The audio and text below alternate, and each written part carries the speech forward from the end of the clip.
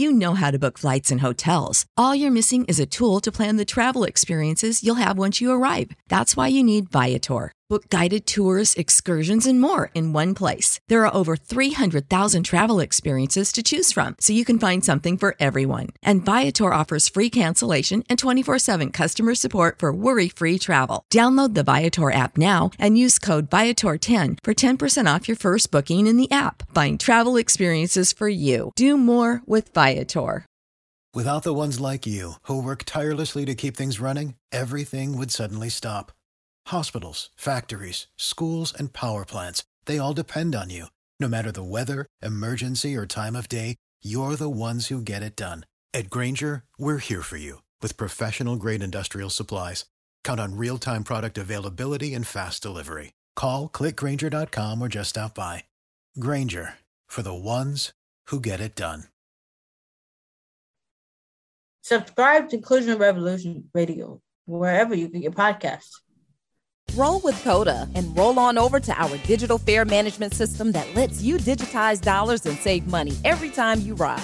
Never pay more than $4.50 a day or $62 a month, no matter how many times you ride. Learn more at coda.com/transit app. Derek Jeter! This is the Yanks Go Yard podcast with Adam Weinrib and Thomas Carinante. Welcome to a Monday edition of the Yanks Go Yard podcast. I'm Adam Weinrib alongside Thomas Carinante, and the New York Yankees season is apparently still happening this week. There are games on the schedule. The Subway Series is next weekend, but for all intents and purposes, it is over. This is an average team playing below average baseball against the teams they need to beat. That's what average to bad teams do.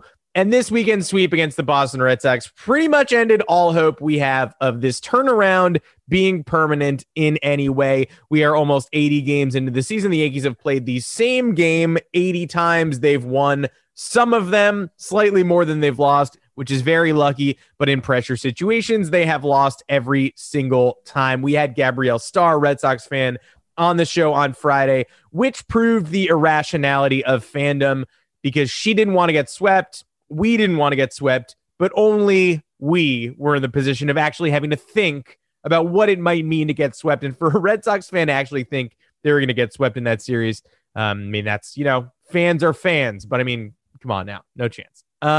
Make sure to find us on Apple Podcasts, Google Podcasts, Spotify, wherever you get your podcasts. Drop us a 5-star review along with a mailbag question. We'll be more than happy to answer it, but not really. We actually won't be happy to answer it at all. I'm done.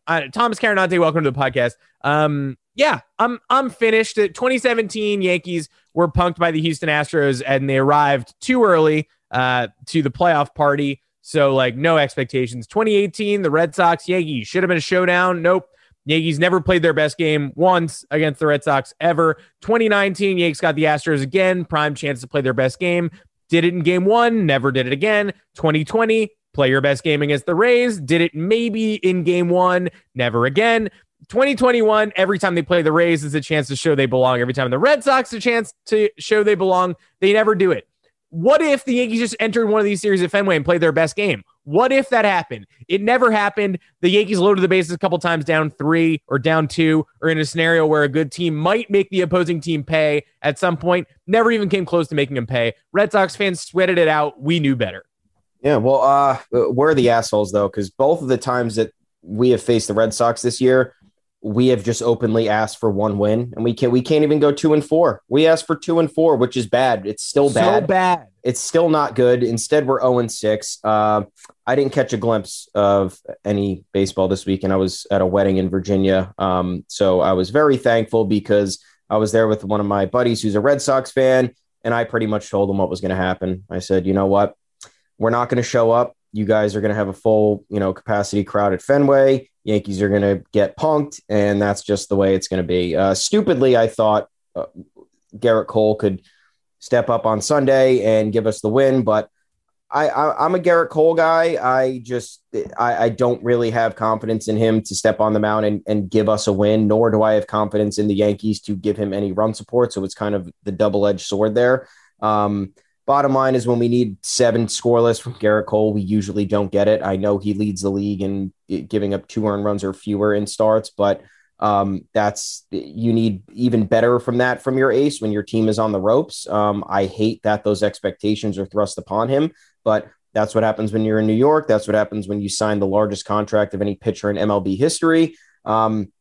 And the problems run deep for the Yankees, and it's not just for me, at least, it's not just from a performance standpoint. We could talk about the runners in scoring position. You want to hear the stats? Should we go over the stats? Does anybody, show of hands, does anybody want to hear stats from this weekend? Is that something you guys want to hear? Oh, no, fuck the weekend. I'll talk about the in general season. Yeah, okay, bring it. 216 batting average, 29th, 304 slugging percentage, dead last, 627 OPS, 29th. The only teams that are behind them, by the way, are the Pittsburgh Pirates. 115 hits last, 11 home runs, 27th, 160 RBIs last, 2 stolen bases, 29th. I don't know how that's not last. 28 grounded into double plays, most. So for me, this team is the character and the DNA and the identity. They don't have one. I don't know if that's because we've talked about many times. Is it because of Aaron Boone? I don't know. Is it because of the player evaluation? I don't know. Is it because when they don't really take into account personalities and different types of guys who bring certain things to the table? I don't know. They seem to have the same character throughout the roster, whether you look at Aaron Judge, Giancarlo Stanton, DJ LeMahieu, Gleyber Torres. Nobody knows how to talk to the media. Nobody know. They need to get the media back in the locker room, because I think that puts some sort of pressure on a team.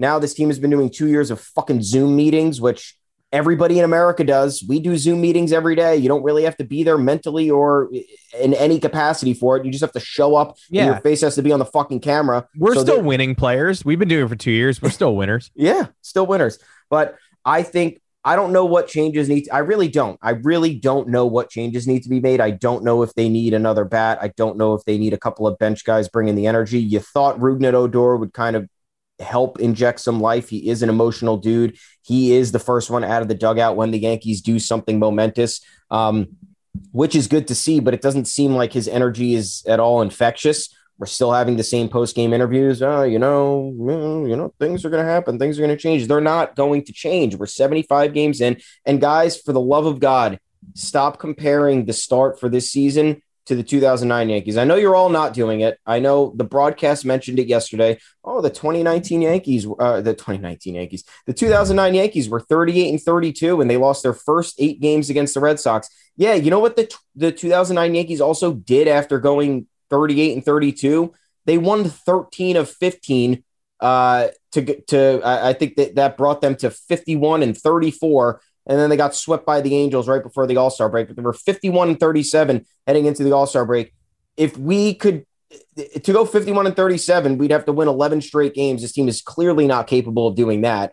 And they would have to get performances, the best performances possible from their best players possible. Also, before the All-Star break that year, the Yankees offense led MLB in a number of categories. So they weren't losing games by playing a shitty brand of baseball, by not bringing any energy, by failing in every fundamental aspect you can think of, by not getting timely hits, by not showing any sort of gumption in tight moments. They were just losing. They were getting outscored in games, and they were just losing baseball games. They weren't losing baseball games in gut-wrenching fashion day after day the way this team is doing it, and they weren't not showing up at all, which is also a brand of baseball that this team plays.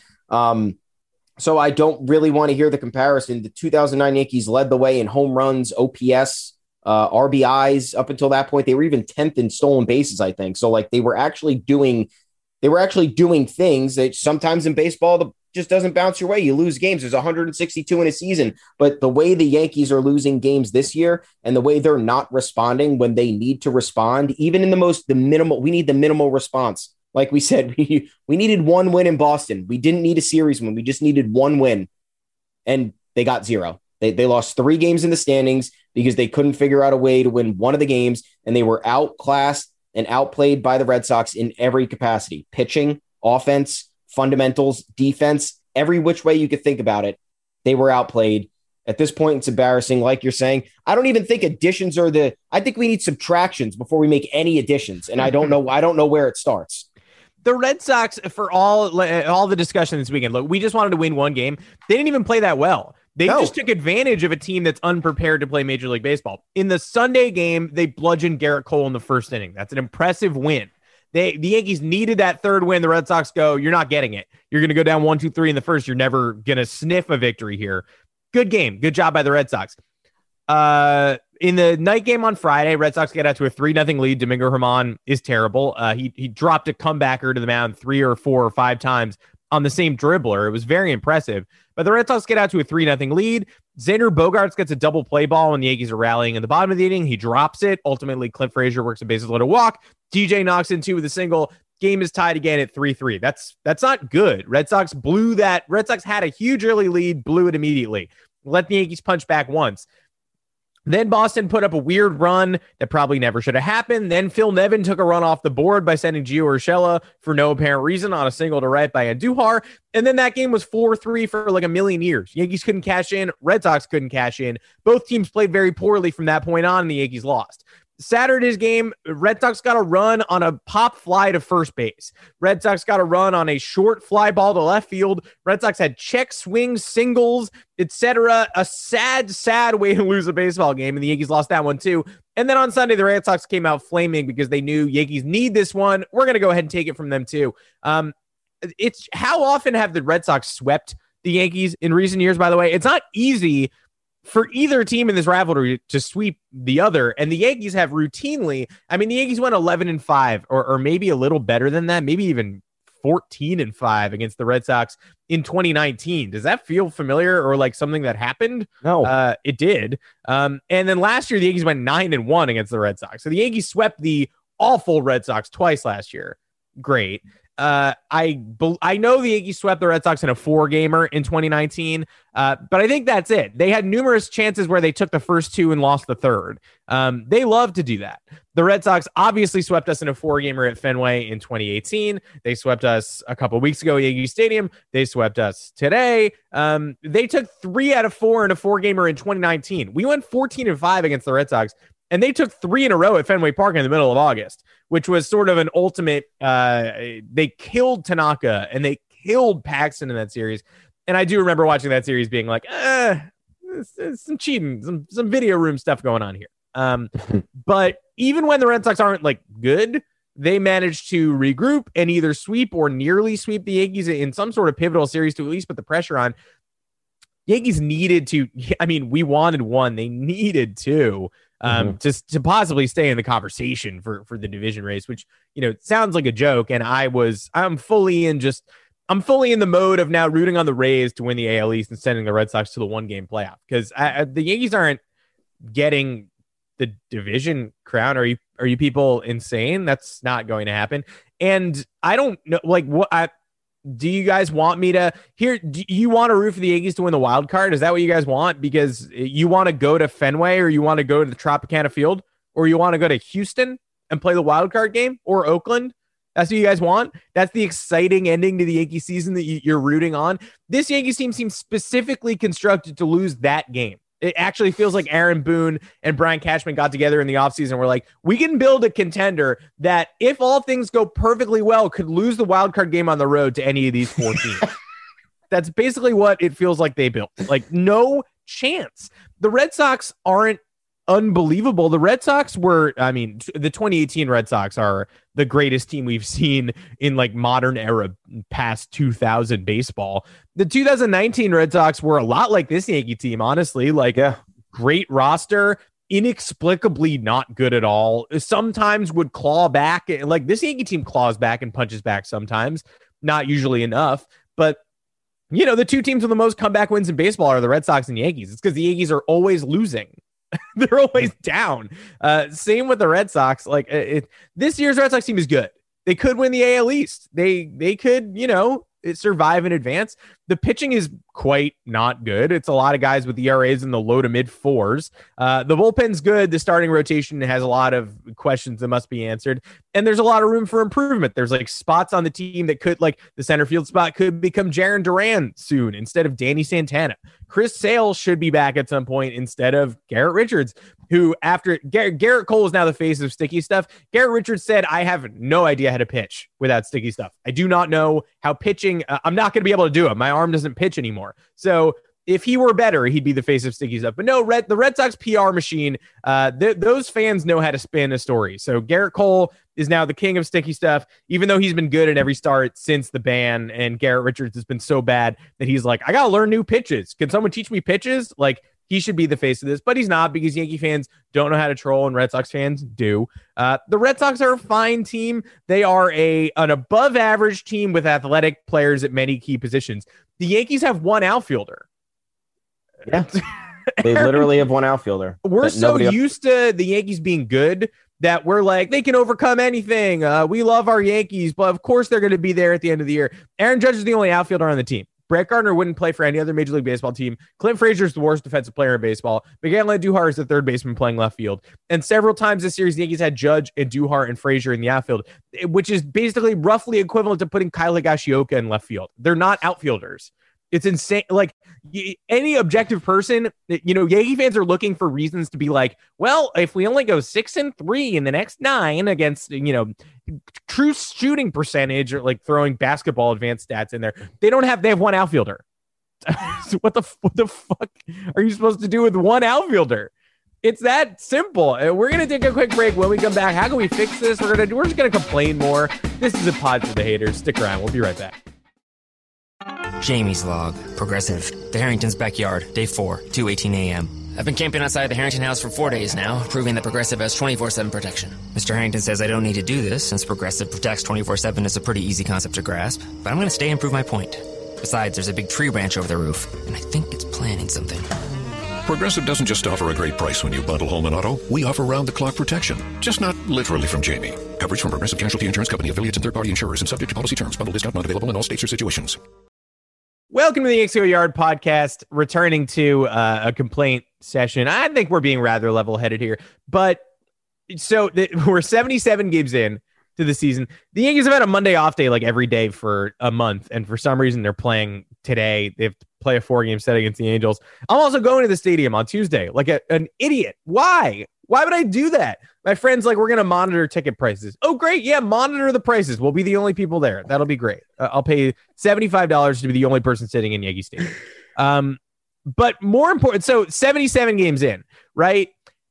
How many times have they played the exact same game? And what I mean by that is 77 games in, I would say at least 70 times they have played an identical game, which is put 10 to 12 runners on base.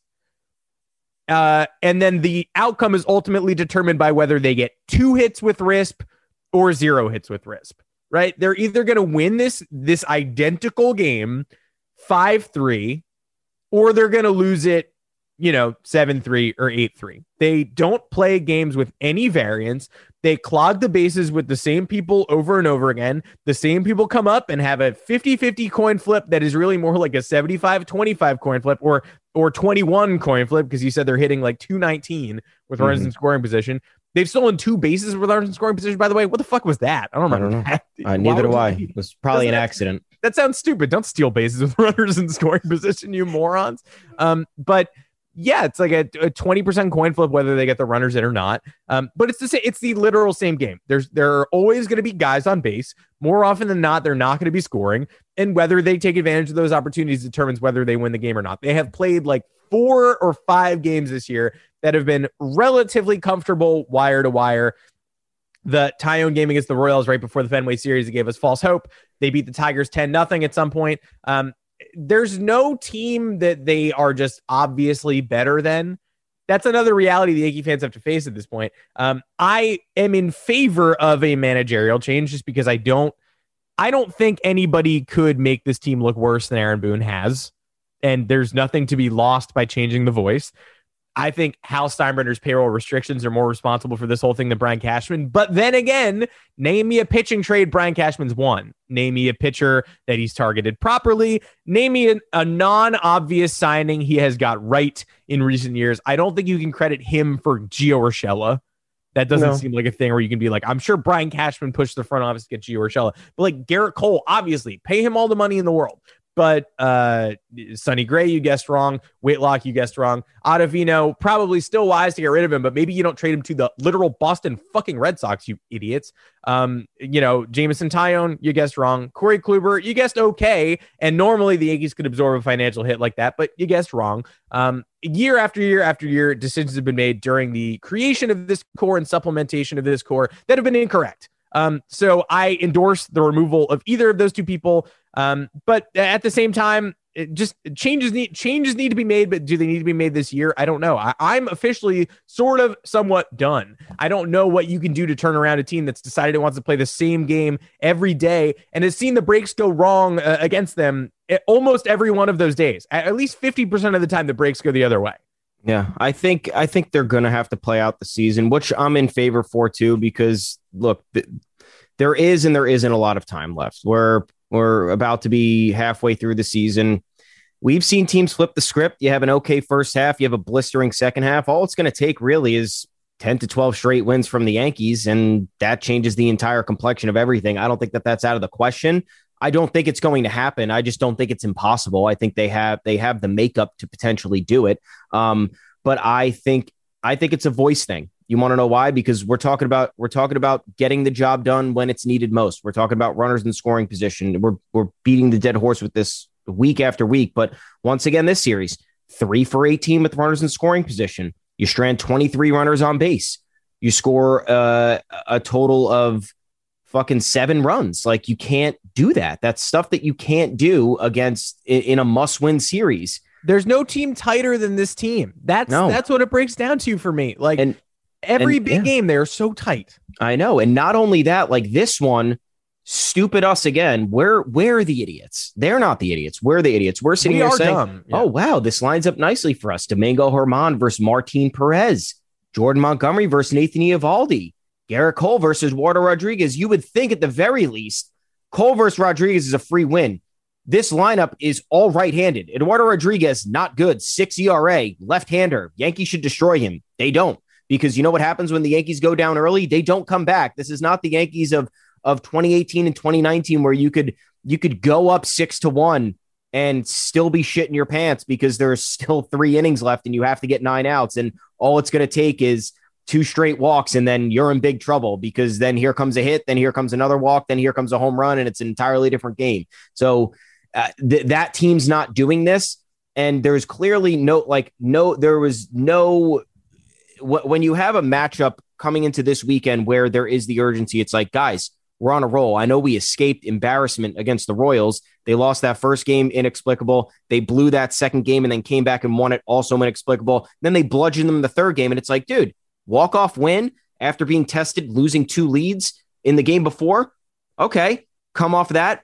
8 runs. That was the second win the Yankees have done that all year. The other one was the 10-0 win against the Tigers, then the 8-1 win against the Royals, where they just bludgeoned, and that was the end of the story, which is what this team should probably be doing for at least 20% of their games.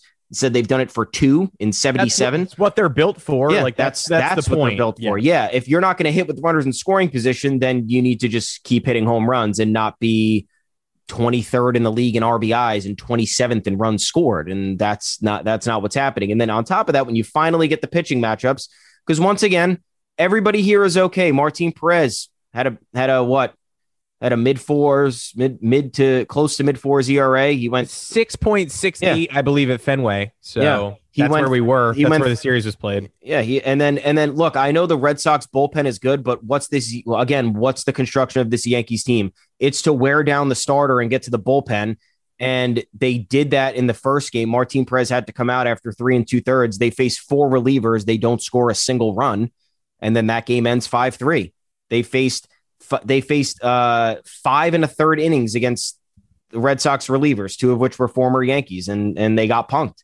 Then they let Nathan Eovaldi almost go 8 innings. They let Eduardo Rodriguez go 6 innings and strike out 8 batters. It's like even when everything's lined up where you're like, okay, we can maybe we're not even thinking about a sweep. We're just thinking about getting 1 or 2. That's it. So I think if there was anything to put my finger on, it's got to be a voice change, whether it's managerial, whether it's front office, whether it's look, this might sound crazy.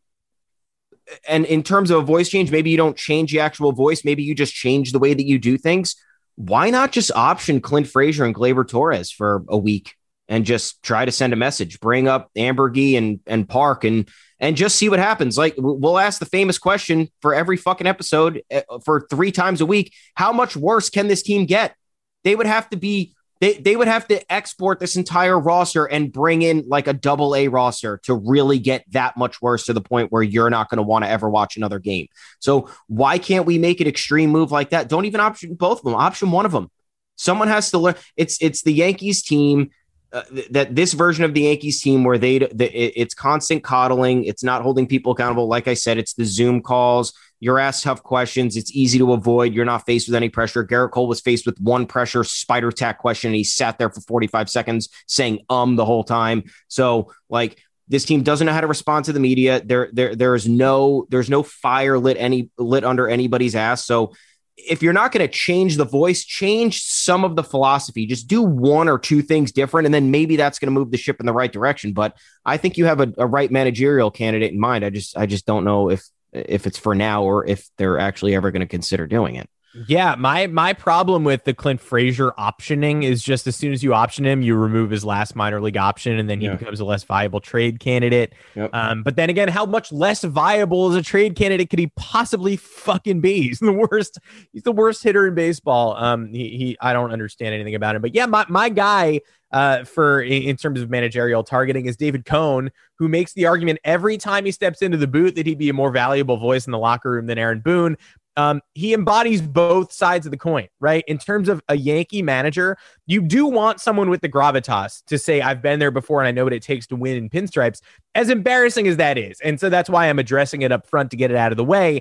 It does sound old school and stupid to be like, he's got to be proud to be a Yankee. But then again, like, Billy Martin in the locker room for years and years, that was his whole thing. It was like, I can't believe I got to be like, I can't believe I lived such a life. I was blessed to be a New York Yankee. Now I got to keep this job at all costs. I can impart as much wisdom as I can to the people in the locker room.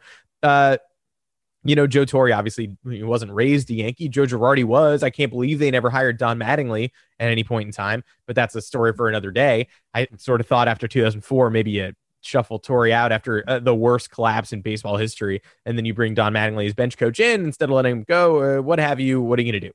Anyway, it sounds dumb and reductive to say like the person who you hire has to be prideful of the Yankee way and can't be an outsider. I get that, but they hired Aaron Boone ostensibly because of the greatest moment in Yankee history, this Game 7 ALCS homer off a hanging knuckleball before the team lost the World Series. I don't really think that was an iconic, it was a great moment. I can name more impactful moments. The last out of the 96, 98, 99, 2000, and 2009 World Series were all more impactful to me personally. But yeah, it was a great moment. I know, but ostensibly he was hired because he's a player's manager. Supposedly he's a conduit between the front office and the dugout in that he will do whatever they say. He's inexperienced, so he can't fight back. He's proud to have the position. He's good with the media, and he's, responsible for a big moment in Yankee history. Well, David Cone is responsible for a lot more winning in pinstripes than Aaron Boone ever was. Aaron Boone has not been good with the media. I don't really we say that because he's polished and he's fun to listen to and he's occasionally quotable, but by and large, he lies to the media. He lies at the front office's direction to the media. He sometimes gets snippy. He often doesn't have anything of substance to say. He repeatedly has stated that the team is turning the corner this year. They are not. That's also meaningless. On Sunday, he said, we have to find a way to get out of this. We've been too inconsistent. Well, you are the manager, so good luck finding a way because, we is you. You have to find a way to get out of this. And if your team continues to let you down, you won't be here. I haven't found him nearly as gripping and interesting as he supposedly is as a quote machine. Every time he speaks, it's actually more embarrassing. So Cone represents the pinstripes better than Boone does. Cone is more eminently quotable and has much more gathered thoughts every time he is presented with the opportunity. I always thought he'd be a good pitching coach. I'm starting to realize he might be just a great manager in general. And on Sunday, he called the Yankees out for being unprepared in this series, which is both an accurate statement and a shot across the bow of Boone, and is a bold thing to say if you're employed by the team as a television analyst. That's a bold step to take, to outright say, and look, all of us watching know it's true, but we're looking at the game saying this team doesn't seem prepared to play the Red Sox. They let them score on a pop-up to first in foul territory. And David Cone, employed by the team, is saying, I don't think this team's ready at all, which is an indictment on the manager for sure, and is the number one reason why I believe he's not the voice of this team moving forward. But B, Cone and Paul O'Neill kind of got into a little analytics discussion. Cone is at the forefront of the analytics conversation for me, not because he is the number one voice in predictive. He's not Eno Saris. He's not, churning out the numbers and giving you somebody's Sierra and saying a pitcher is going to improve by 0.16% or whatnot, but because he does seem to understand what the Rays and Dodgers and Red Sox understand, which is that analytics is a very important tool in someone's toolbox for evaluating Major League Baseball talent and creating a roster that works. It is not some giant catch-all indicating that you should do the opposite of what you learned as a younger person. I think a lot of Yankee fans think analytics means home runs, not bunts. And analytics means, triples, not singles. But, Yankee fans use analytics to mean my team sucks. And that's a stupid usage of analytics. In reality, yes, a home run is more valuable than a single, as evidenced by the fact that the Yankees had 25 hits this weekend. 3 of them went for extra bases, and they almost never scored. They didn't do anything for long periods of time because they couldn't manage to string hits in front of power. They just strung hits in front of strikeouts. So analytics teaches you that strikeouts aren't the worst thing and the worst possible outcome, but it doesn't encourage strikeouts. That's a misinterpretation of Yankee fans too. Nobody explains this better than Cone, who also seemed to understand pretty perfectly the dichotomy between how hitting today has changed from hitting 20 years ago. Aaron Judge sees a pitcher 1 to 2 times in a game. The starter faces you twice, then 3 different relievers who throw 100 miles an hour are the challenges that are awaiting you. That's extremely difficult. The Yankees need someone who is able to get inside the heads of their players and teach them how to be best prepared for situations where you are guaranteed to face at least 3 very daunting scenarios per game where a very advanced pitcher is coming at you from a different angle you've never seen before. Teams need to be more prepared than ever before, and this roster is less prepared than ever before. So the Dodgers, Rays, and Red Sox are analytically based teams that emphasize specific skills on their players who are otherwise average or would be average in the wrong hands and turn them into winning baseball players. Hunter Renfroe, power hitter with a powerful right arm. They've managed to maximize his efficiency by getting him to swing and ambush fastballs and by putting him in right field at Fenway where he's gunning people down with regularity. He has 11 assists on the year. Enrique Hernandez, Kike Hernandez, Marwin Gonzalez, very versatile players. Marwin Gonzalez is not hitting this year at all, but he is still a worthwhile player to have on your team for both chemistry purposes. Alex Cora has familiarity with him, etc. The Rays have lefties who hit, interchangeable lefties, interchangeable bullpen pieces, interchangeable rotation pieces. Nobody wants the Yankees to be as interchangeable and confusing and hard to grasp as the Rays. They just need to take advantage of the analytics movement, make it something that is not a villain for both the fans and the players. Make sure every player who walks in that locker room knows their skills are being maximized instead of minimized or shunted aside in favor of an approach that doesn't fit them. Cone feels like the perfect guy to bridge the gap, and he has the experience of actually winning rings on the New York Yankees, which Aaron Boone does not have unless you count an AL championship ring. That's my spiel. That's it. Oh, I agree with it. I wish I knew what the message was. That's why I wish that there was media somewhere to, I guess, try to grasp what's going on, what's the energy in the air, what are the players talking about after games? Because we're forgetting about 2 very, very analytically inclined teams in the San Francisco Giants and the Milwaukee Brewers. Those are also 2 of the best teams in baseball right now. You look at the Brewers and the Giants roster, no one's knocking you off your seat in terms of the Giants roster. I mean, my God, they have the best record in baseball. And it's the core of the 2014 Giants. It's people who were long since dead, supplemented by people that nobody else wanted. And they are awesome. And we have more talent than they do.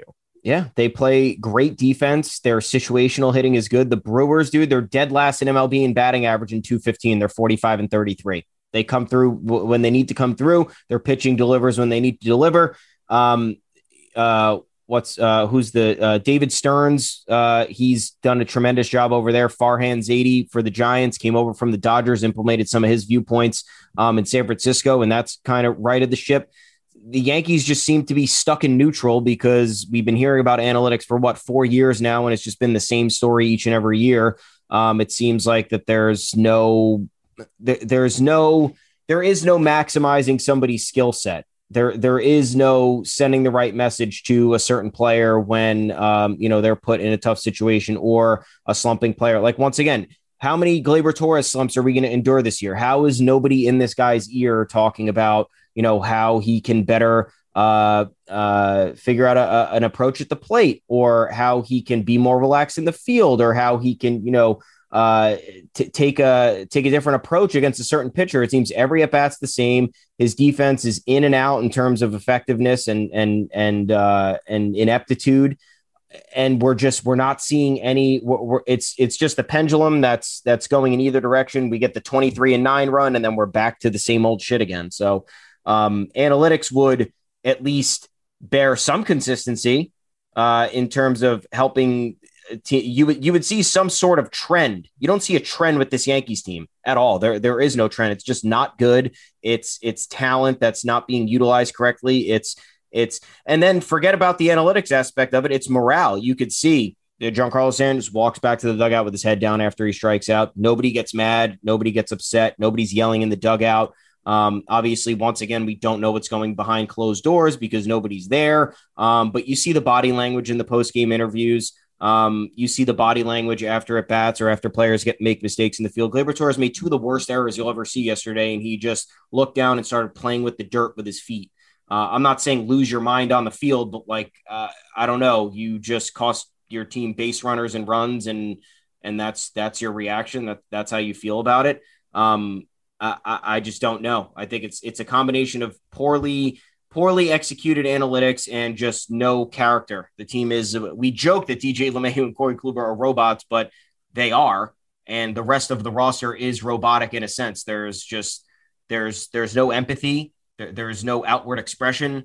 The celebrations are even weak. You walk off, you can say, how many times do we see across MLB when there's walk-off players getting their shirt ripped off, thrown to the ground? I mean, if they throw somebody to the ground on the Yankees, they'll probably tear an ACL and be out for the season. Don't do that. Don't do that. But I mean, it's just so limp. Everything about it is limp. It's just nobody's excited. What the approach is. The approach never changes. And here we are. And I think I don't know if the change of voice could be needed in the dugout. It could be needed in the front office because we know that a lot of the information is being relayed from the front office to the dugout. So maybe that flow of information can change how Aaron Boone is doing his job, or how Aaron Boone motivates his players, or how Aaron Boone approaches the game. I don't know. I wish I knew, but something does need to be changed, but probably before the All-Star break, if they're still hovering around 500 ball. Because now this is an 86 win team, I guess, if we're combining the last 162 games, or at least the trend of the last 162 games, and that's unacceptable for what we built here. Yeah, I just can't imagine that people are entering the locker room feeling like their skills are being maximized, feeling like they're being spoken to, feeling like they have any idea how to translate what they're learning to the field, because, every day it is the exact same. And I know the Yankees coaching staff is not preaching failure. So there's a disconnect. I wish there seems like there's something toxic in the locker room. I don't know what it is, but this is one of the most jarring disappointments in recent baseball history. I think that's fair to say. They added Garrett Cole and got much, much worse. What happened? They took a team that was injury ravaged in 2019 and made it to Game 6 of the ALCS. Maybe a different break goes their way and they could have won that series if they have Mike Tauchman instead of Cameron Maybin, if Giancarlo Stanton doesn't get mysteriously hurt in Game 1, etc. They are really close to the World Series in 2019 with a non-full strength roster, and they added Garrett Cole to that team. And since then, they have been just over 500 for a 60-game season and this 77-game slogfest. So I mean, you lay it out any better than that. The Rays have lost Blake Snell, Glasnow for a long period of time. Their entire bullpen, Castillo, Anderson, they are nipping at the Red Sox heels in the AL East. The Red Sox traded Mookie Betts, lost Benintendi, lost Chris Sale, lost Jackie Bradley Jr., of their own volition. And by the way, I don't think if the Yankees had rehired Alex Cora and traded Mookie Betts to save money, that they would be karmically rewarded. Nope. I guarantee the Yankees would be karmically punished if they'd done that. Anywho, try not to rant about the Red Sox. My doctor's saying, you got to be better about that. So don't do that. But the Red Sox have lost a ton of roster churn, and they're better. The Rays, a ton of roster churn, and they're better. The Yankees kept the exact same roster and added Garrett Cole and have gotten demonstrably worse. There's something wrong here, and I don't know what the change is. But again, you can maintain the status quo till the All-Star break if you want. I don't know. I'm pretty out on this team as of right now. I'm not interested. You can either make a drastic move or do nothing until the offseason, because this team, as presently constructed, we were on this a month ago. We were on this 2 months ago. This team's not winning the World Series. Not even close. There's one outfielder on the roster. Not even close. Do something huge or do nothing. Don't trade your good prospects for spare parts. I think there is a reasoned rebuild to be done in the middle of the season. When I say do something huge, I'm not saying blow up the roster, because that's not something you can do. That usually goes poorly. It's a miracle the Yankees were able to hybrid rebuild in 2016 with all the pieces they sold off. An entire roster implosion is 3 straight years of 55 wins. That's really boring and rarely works out. Don't do that. But I do think there's a hybrid, reasonable sell-off to be done in midseason. Get rid of some of the parts that are not working and start getting rid of some of the core pieces that you maybe thought were going to carry the Yankees for the next decade. Because there's no one I really have the faith in right now to say they are absolutely someone who deserves to be on this team for the long haul. Correct. I have to echo all those sentiments. I unfortunately just don't think it's going to happen until the offseason. Yeah. And because the only thing that they could do before the trade deadline is sell the fucking farm and just buy a bunch of guys who are going to help elevate this team in some capacity, because like that, to me, that's the only move. And I also don't think they're going to do that. And look, we do say that Brian Cashman is limited and restricted by Hal Steinbrenner, which is true, because there really is no excuse for the richest team in the second richest team in the world to just not exceed the luxury tax every year. But like, you could still build a pretty fucking good team and not have as many holes as we do with $210 million. So there's just so much blame to go around, and it's a chain reaction of blame, but I don't think anything's going to happen until the offseason. And if they really go for it at this deadline, it depends if they're confident that if they can add these other, tertiary or at the margin pieces, if those would move the needle for what they have in place right now. Because if they don't think this roster can do it, even with a couple of other additions, then Brian Cashman is not sacrificing prospect capital, especially with how guys are relatively rising in the Yankees farm system. The Yankees have a lot of intriguing prospects. So in that case, he's going to be like, if this team can't do it, if I don't think this team can do it, even with a couple of additions, like I'm not sacrificing all these guys who could be part of the next Yankees core. A lot of problems, a lot of issues. And life is just, we teeter on life being good and life being bad with the Yankees, but it's mostly bad. We just try to be optimistic when we have the little opportunities to do so, or else what's the point of even listening to us? Yeah, I'm just really, really bored. That's it. We're spinning our wheels here, but it's a boring team. It has been for 2 years. And like, they're in the same category as the Angels to me. Like, it's generational talents being completely wasted. Sometimes you're going to tune in at the TV and see Shohei Ohtani hit a 450-foot homer. Sometimes you're going to watch Aaron Judge destroy baseball over the monster and go 5 for 5. And at the end of the day, you go, oh, look at what's the record of that team? They must be the best team in baseball. Oh, they're the 17th best team in baseball. Got it. Okay. Very interesting. So of course the Angels come to town this week. Ohtani pitches on Wednesday. Two very, very, very similar teams. The Yankees, I always compare to the Boston Celtics in terms of riding high off a championship from 12 years ago, claiming they are the most historic, most well-respected team, and then yet somehow every one of their rivals seems to surpass them. The Celtics lorded over their core and bossed the Brooklyn Nets around for 10 years and said, haha, you made the dumbest trade ever. So stupid. You guys are dumb. And then all of a sudden, Kyrie Irving, James Harden, and Kevin Durant are on the Nets, and the Celtics are an easy first-round fodder. Celtics made a great coaching move this week. Hired Ime Udoka. I think that's really smart. So maybe the Yankees will do something like that. But I feel like they are remarkably similar paths for those two franchises. And This is basically my end of the road. I'm just bored. I'm so bored. That's it for this edition of the Yanks Go Yard podcast. Make sure to find us on Apple Podcasts, Google Podcasts, Spotify, wherever you get your podcasts. Drop us a 5-star review along with a mailbag question. We'll be happy to answer it, but not as happy as we would have been on like April 1st. Until next time, I'm Adam Weinrib. You can find me on Twitter at Adam Weinrib. And I'm Thomas Carinante. You can find me at Tommy's_takes. You can find all the depressing content you've ever dreamed of at yanksgoyard.com. You can also enjoy some depressing discourse on the official Yanks Go Yard Twitter account at Yanks Go Yard FS. We'll be there covering this 4-game set with the Angels. And for the love of God, win 3 games against the Angels. Not a great team without Mike Trout. Just please do something. That's all I ask, guys. We'll talk to you on Wednesday next.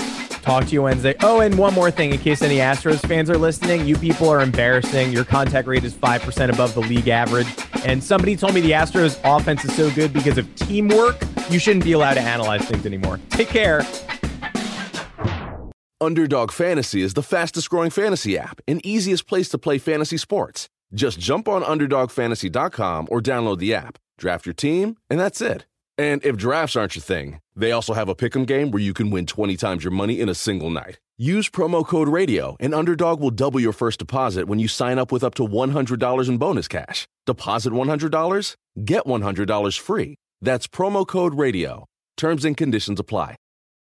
Support for this podcast and the following message come from Corient. Corient provides wealth management services centered around you. They focus on exceeding your expectations and simplifying your life. Corient has been helping high achievers just like you enjoy their lives more fully, preserve their wealth, and provide for the people, causes, and communities they care about. As one of the largest integrated fee-only registered investment advisors in the U.S., Corient has deeply experienced teams in 23 strategic locations. Corient has extensive knowledge spanning the full spectrum of planning, investing, lending, and money management disciplines. Leverage Corient's exclusive network of experts to craft custom solutions designed to help you reach your financial goals, no matter how complex they may be. Real wealth requires real solutions. For more information, connect with a wealth advisor today at Corient.com. That's Corient.com. Corient.com. You know how to book flights and hotels. All you're missing is a tool to plan the travel experiences you'll have once you arrive. That's why you need Viator. Book guided tours, excursions, and more in one place. There are over 300,000 travel experiences to choose from, so you can find something for everyone. And Viator offers free cancellation and 24/7 customer support for worry-free travel. Download the Viator app now and use code Viator10 for 10% off your first booking in the app. Find travel experiences for you. Do more with Viator.